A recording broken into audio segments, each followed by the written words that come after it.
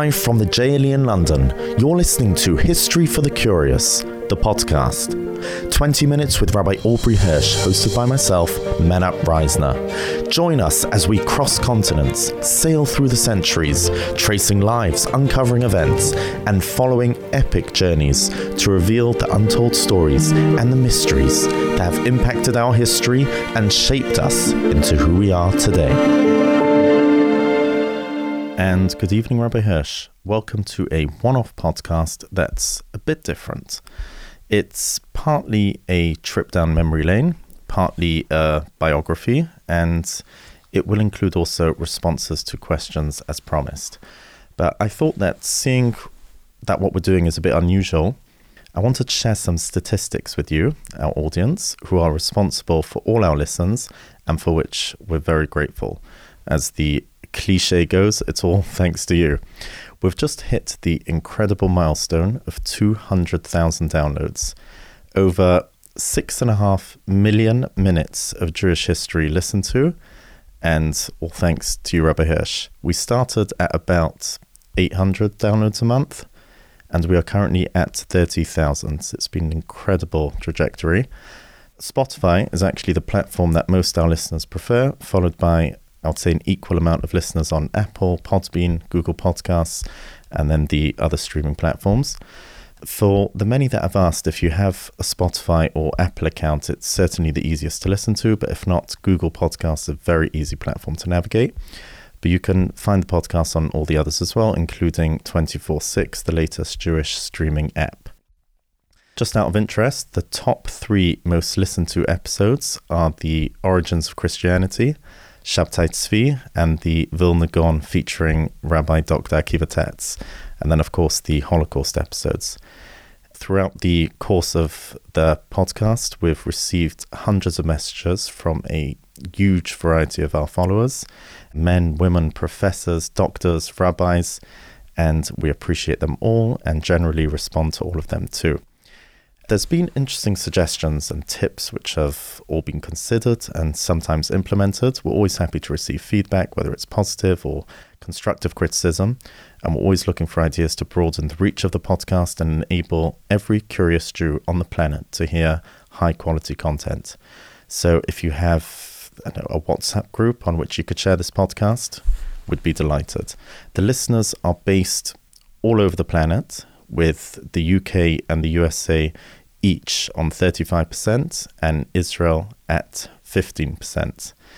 The remaining are across Canada, South Africa, Australia, Belgium, France, Switzerland. Quite standard, but we even have listeners in more unexpected locations such as India, the Philippines, Japan, Jamaica, Uzbekistan, South Korea, Iran, and Zimbabwe, which shows that it's fascinating how far a reach you can have with quality content. But I think more importantly, how our history is still an international subject of fascination. As Mark Twain puts it, all things are mortal, but the Jew. All other forces pass, but he remains. Everyone is curious about our history, and Rabbi Hirsch, over the last 85 episodes, you've shown us a glimpse into our rich heritage, with our many ups and downs, to put it mildly, but at the core, an incredible nation that has survived against all odds. And History for the Curious is one of the most listened to Jewish history podcasts in the world, and that is of course due to Rabbi Hirsch's incredible skill at weaving through complicated timelines, bringing major figures and places to life with his incredible research and detail. I've sometimes had to call Rabbi Hirsch, and it could be in the wee hours of the morning, and he's researching for this very podcast for the listeners. So thank you for your incredible efforts. People have actually asked if we're going to run out of content soon, but Rabbi Hirsch assures me that we have so much to our colorful and dramatic history that there are hundreds of episodes that could still be made. So keep tuned and make sure you follow and subscribe on whatever platform you're listening to. I know I say this every week, but it's important. That is probably the easiest way that the podcast can reach more people. So that's enough from me. I just thought I'd give a quick update that would possibly interest our listeners. over to you, Rabbi Hirsch. A big thank you to all our listeners out there, and to you, Rabbi Reisner, for putting up with me. And just to echo that, if any of you have WhatsApp groups that you are happy to publicize this podcast on, if appropriate, it would be very useful to get the word out there. Okay, so a few weeks ago, somebody emailed us from Lakewood, out of the blue, that they love the podcast and they'd like to donate towards it, and we corresponded, and we discovered that they have a fascinating ancestor whom we will be discussing in a few moments, and they have also agreed to sponsor our digital expansion and SEO, for which we are very grateful. The biography is Rabbi Chaim Yaakov Naftali Zilberberg, who was born in 1860 and died in 1930, and was known as Reb Naftali Vershuva. He was a student of both Rabbi Yisrael Salant and of the Beis Halevi, Rabbi Yosef Dov Soloveitchik of Brisk, who was the originator of the Brisk dynasty of Torah, and he was also very close with the Netziv and Chofetz Chaim. In fact, when Rabbi Elchanan Wasserman would speak about Reb Naftali, he would be particular to describe him as Hagon HaTzadik. Yet, interestingly, at the same time as being close to so many of the greatest Lithuanian Gedolim of his period, he also travelled to the Avnei Nezer, the Sochatrova Rebbe, and to the Sfas Emes, the Gera Rebbe. Now, during his lifetime, he spent many years as a member of the Beis Din of Warsaw, because after the passing of the Tiferes Yaakov, there were no longer any single Rabbonim who were given the title of Rabbi of Warsaw. It was presided over by a Vard, and of which he was a member. Rav Zilberberg spent much time and effort to strengthen the observance of Shabbos. He would go around to shopkeepers on a Friday afternoon to persuade them to close their shops at sunset. And he also printed a newspaper for the strengthening of halacha generally, at a time where assimilation was starting to become a moving force in the larger cities of Poland. He authored a number of Sforim, although most of them were not actually printed during his lifetime. It was actually the efforts of his descendants, particularly his grandson, that brought them to print. And he expended a lot of effort in printing his own grandfather's and father's writings, and Rabbi Akiva Eger's Drush V'Chiddush.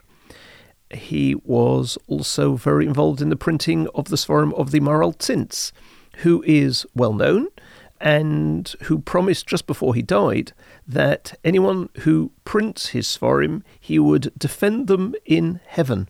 And he made this promise on his deathbed on Monday, the 3rd of Iyar, 1833, with a great number of people in attendance, including the Chiddushei HaRim.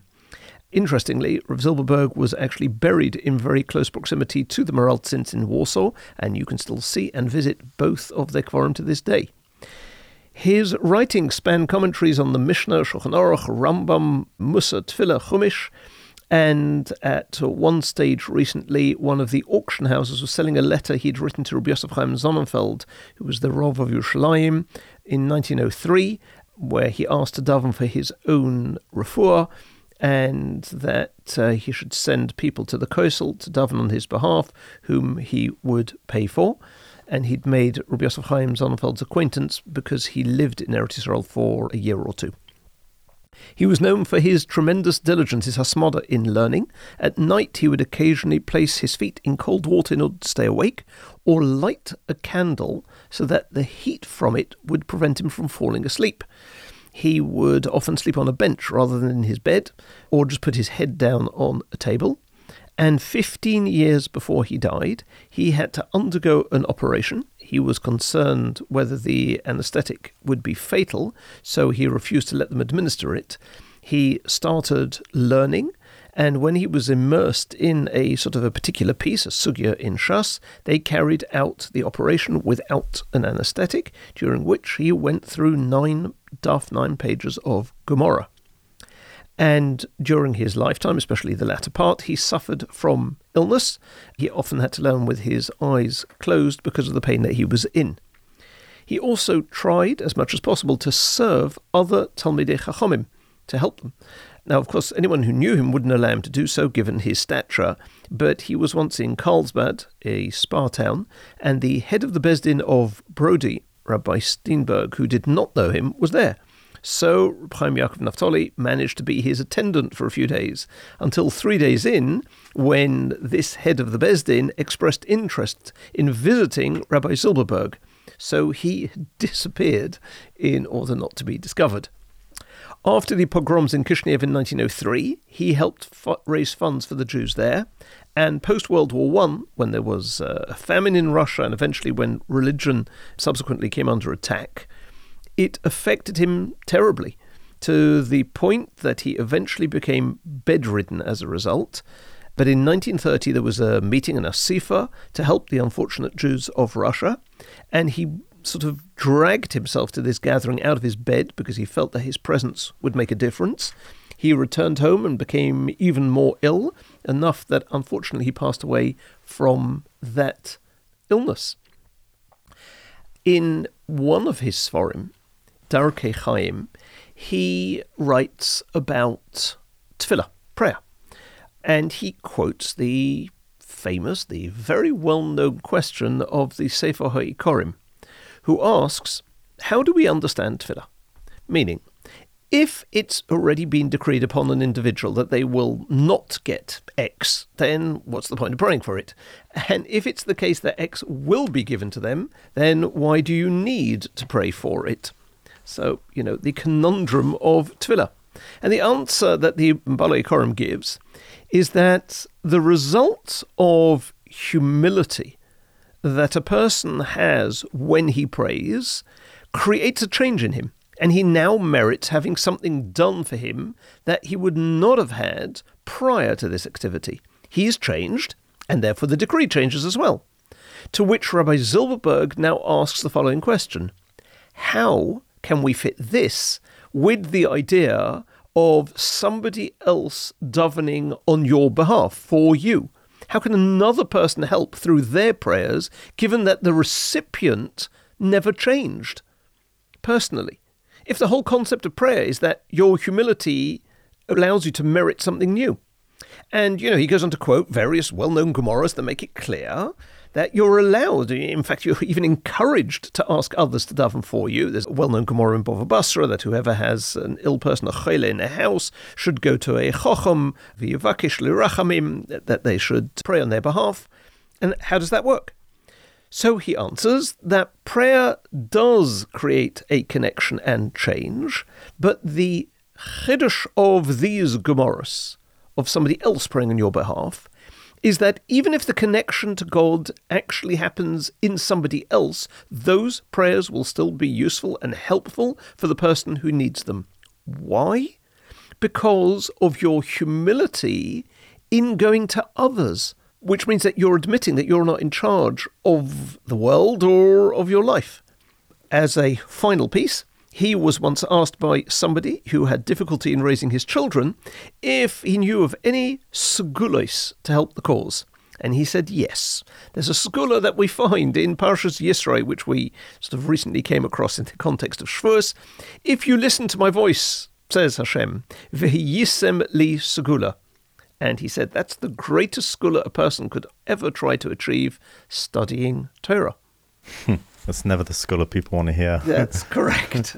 So, thank you for mentioning your ancestor, which has given me the opportunity to look into his history over Shavuos and to his Torah. And thank you for your sponsorship. Yes, I echo that. Thank you very much. And of course, sponsorship opportunities are available. You just need to reach out via podcasts@jle.org.uk. And perhaps Rabbi Hirsch will find something on your ancestry too, but not a guarantee. No. Okay, so as promised, let's now look at some of the emails we've received. Email from a woman called Sarah, based in Israel, regarding the Noda B'Yehuda in Prague.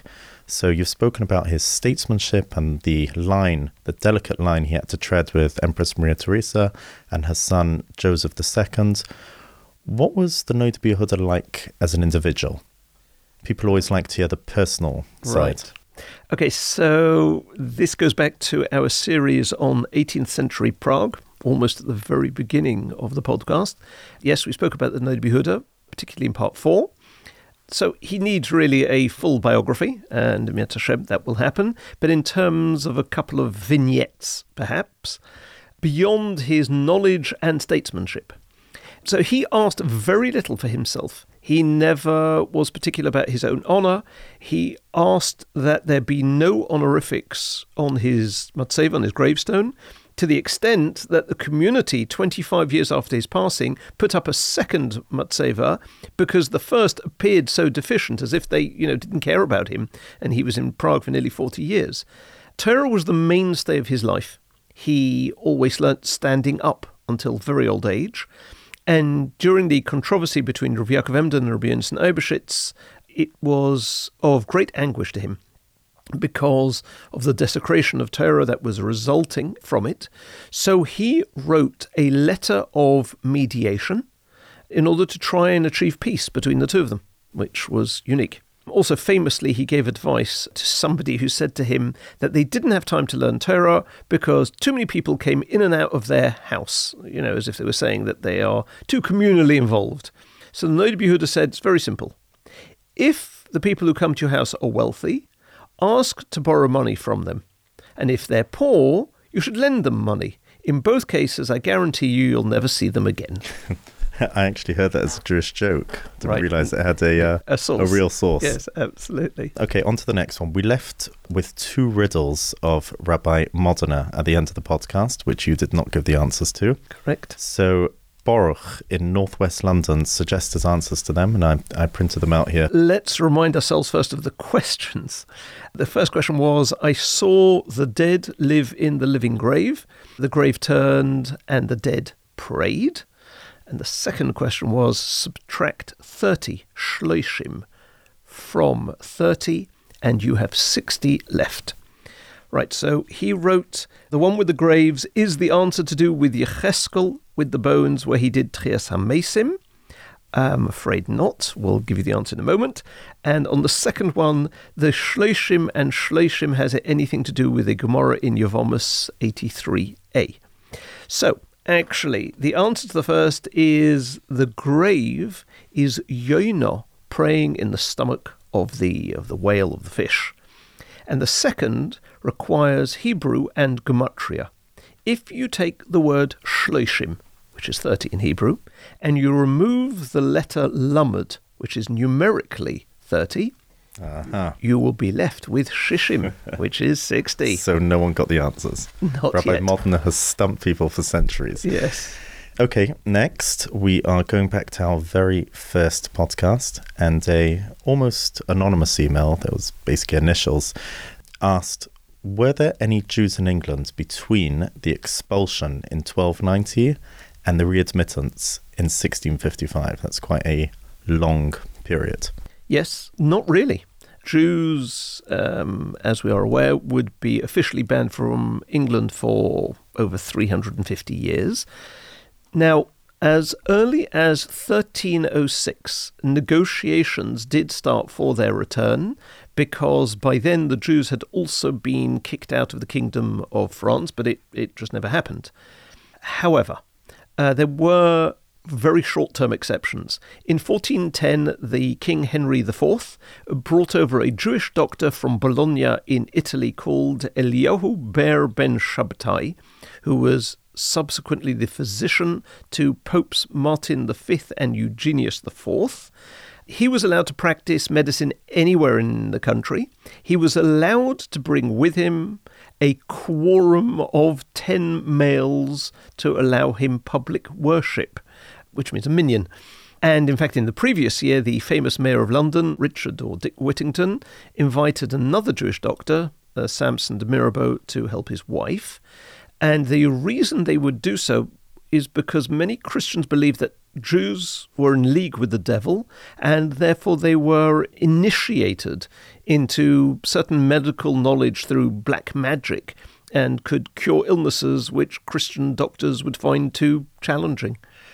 A century earlier, in 1309, Isaac the Jew was allowed to come to England to raise money from the Christians on behalf of the the ransom of an English knight who'd been taken prisoner in the Holy Land. And it's assumed that the reason he undertook what was really a pretty perilous voyage to England, which was free and empty of Jews, was in an attempt to recover perhaps some of the items that Jews had been forced to abandon in England, maybe Sforim, but that is unknown. Okay, on to the next one.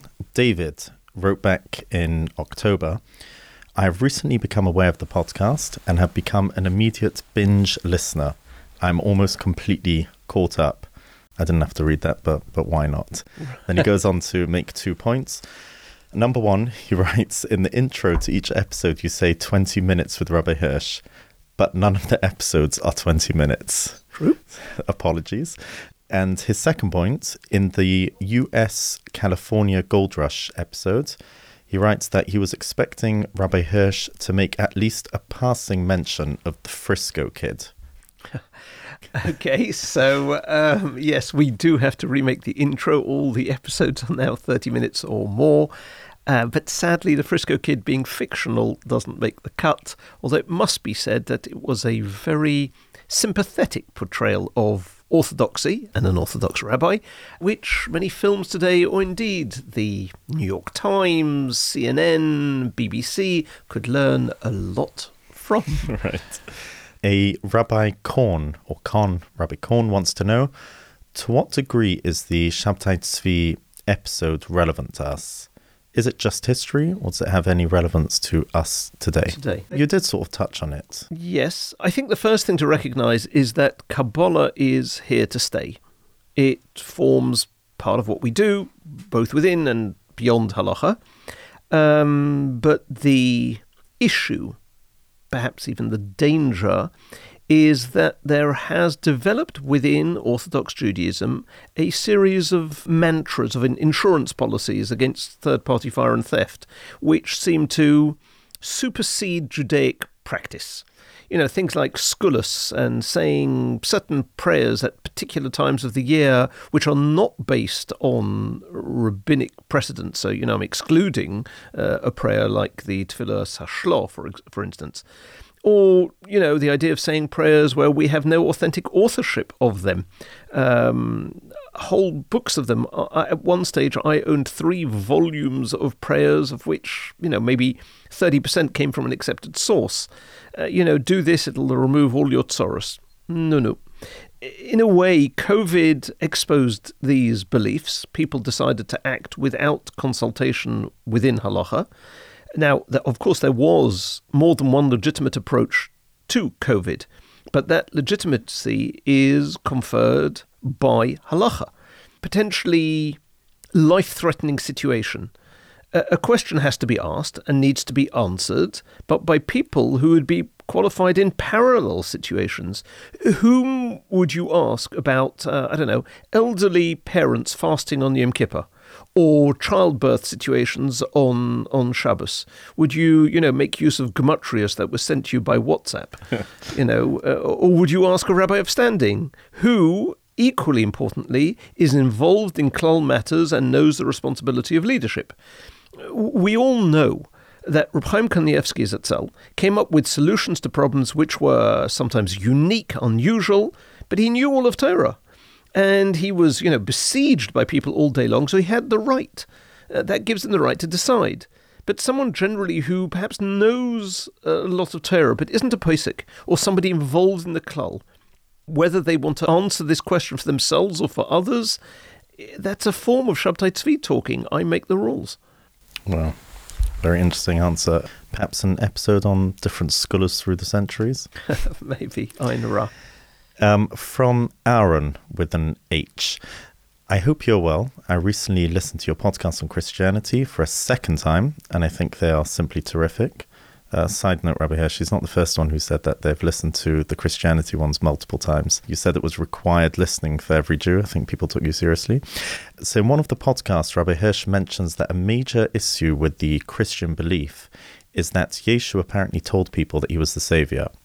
However, since this was at a time when the Beis HaMikdash stood and there was a Kohen Gadol, why would a saviour be necessary at all? I've just been learning Sota. So that's the point that I had made, right? Now here starts, I presume, his question. I have just been learning Sota 41a, where the Gemara tells us that even when there was a Kohen Gadol and a Beis HaMikdash, there was still a need for Klal Yisrael to be saved. She'amcha Yisrael tzrichin li Yoshua or li Yoshea. It is therefore so strange that Yeshu would say that he has come to save the Jews, even if there was a Beis HaMikdash and a Kohen Gadol. Why is it so strange? Right. Okay. Klal Yisrael always need Yeshua. They always need to be involved in Tefillah. I mean, the world rests on three pillars, one of which is Tefillah. But that doesn't equate to a redeemer in human form. That's only when we're talking about a macro geula. Amcha Yisrael tzrichim, yes, they need to be helped always, but not a helper in that sense, as a human being. Yes. And we have someone called Zvi from London, who I happen to know well, and he wanted episodes on the Rothschilds and Herzl. Yeah, well, I met him yesterday, in fact, in Bournemouth, and I told him we both know him. that Rothschild is a whole series which we will do, Miat Hashem, but Herzl gets a mention because Herzl was born in Budapest in 1840, and I had left him out. Not just that, but he was born next door the Doheny Neolog Synagogue, which we mentioned was built as the largest synagogue in Europe. His parents were affiliated to the Neolog movement. They were German-speaking. They were pretty assimilated. And the house once stood independently. There are photos of it during the 19th century, but it's now incorporated into the Doheny itself. And speaking of the Doheny, in reaction to it being built and to the Neologs, the Orthodox issued a series of regulations for synagogues, which included various points. It's forbidden to pray in a synagogue where the bima is not in the center, where it's been moved to the front, which is church-like. The chazan and the people leading the prayers may not wear any garments or particular for the services, once again, because that's what they did in church. And weddings can be celebrated only under the open sky. Very particular about that in that part of the world. Okay, and still keeping with the Budapest theme, this email is from family Gerber, or Gerber, I'm not sure how you pronounce it. Did the Mendels, who are the lay leaders of the Jews in Hungary in the Middle Ages, have any known descendants? So, yes, I received that email too, and it needed some research, and the answer is yes. The Taban family were descendants. They were also a dynasty of court Jews who played an important role representing the interests of Hungarian Jews at the Habsburg court in Vienna in the 1700s. To mention a few by name, Avraham Mendel Taban, who died in 1768, is referred to in Jewish sources as Manig Ufarnes Hamadina, which means that he was the recognized head of the Jews of the whole country. From a wealth perspective, for 40 years, he had the monopoly of the entire output of all imperial cloth. And he intervened with Empress Maria Theresa regarding the blood libel of Orkuta. His son was Koppel Mendel Taban, who was the most famous of this family. When Jews were expelled from various places in Hungary, which we mentioned last time, Koppel used his own money to support hundreds of them. When Emperor Joseph II's toleration decree prohibited people having beards, it was he who used his influence with the emperor to make him rescind that in 1783. And when the toll on bridges was made twice as high for Jews as for non-Jews, he invested a sizable sum into buying all bridge revenues. And then he could do what he liked in terms of the toll, so he was able to reduce the humiliating extra toll. And one last episode about him. In 1799, he was entrusted by the Jews of Hungary with the task of asking the emperor to maintain their exemption from the military. And they provided him with a gift of 21,000 gold ducats to deliver to the emperor. But Paul did something unexpected, I would almost say unheard of. Instead of submitting the Jews' humble request to the emperor, he had the temerity to argue that if the Jews were fit to serve as soldiers in the army, like the other subjects of the emperor, then they should be allowed to enjoy all the rights His Majesty's other subjects had and be emancipated. And he had planned in advance to confront the emperor, and in preparation for doing so, he'd fasted all day long. He was so carried away by the emotion of his plea that he actually raised his voice in the imperial presence. And according to an account of the audience, he lost his self-control to such a degree that he said words that almost amount to a threat, and said, "One thing I can tell your Majesty in all humility, until now, no oppressor of the Jews came to a good end. Pharaoh, Nebuchadnezzar, Haman, Titus." And at this point, the emotion was too much for him. He actually lost consciousness, and he fell flat on his face, and they brought him home. He regained consciousness, and a messenger came bringing the decision of the emperor that the Jews would continue to be exempt. But it seems that his fainting was caused by a stroke. So on doctor's advice, he went to Carlsbad for the healing waters. Second time we've mentioned it today. But he deteriorated on the way, and he died in Prague. His brother Wolf was a mohel to 1,300 kids, and the records he kept of these circumcisions constitute an important historical source. Wow. Gershon Revach asked, Shalom, Rabbi Hirsch. Thank you for your fascinating podcast on the Vilna Gaon. One quick question. What is the source of the story about the Dybbuk and the mysterious Rav Tzemach? Okay, so the answer to that is I can't find that source on Rav Tzemach, and the fact that, as I mentioned, that a Dybbuk testified that he and the Vilna Gaon and the Mezritcher Maggid were the greatest of the generation. So here's an appeal to the listeners. If any of you do know that source, we would all be grateful to hear of it, because I'm sure someone will send something in. All right, I can't find it. Okay, I think that can wrap up this one-off special. Hope everyone enjoyed hearing a bit of the feedback we get. That is not all the questions we've been asked, but we've taken a variety of episodes, and we're coming up to half an hour now. So just to finish off, can you tell us what is happening over the next few weeks? So we are fortunate to have Rabbi Zimmerman join us for a two-part series on history and halacha. Then we will do a two-part on the Masorah and the Sinai experience and the truth, history and accuracy thereof, which we'd mentioned. This has been requested throughout since you mentioned it.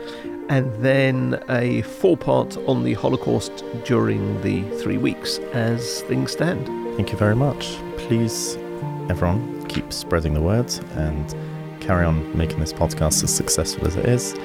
And carry on sending the feedback, the questions, the comments, the suggestions, the criticisms to podcasts@jle.org.uk. And we'll see you next week.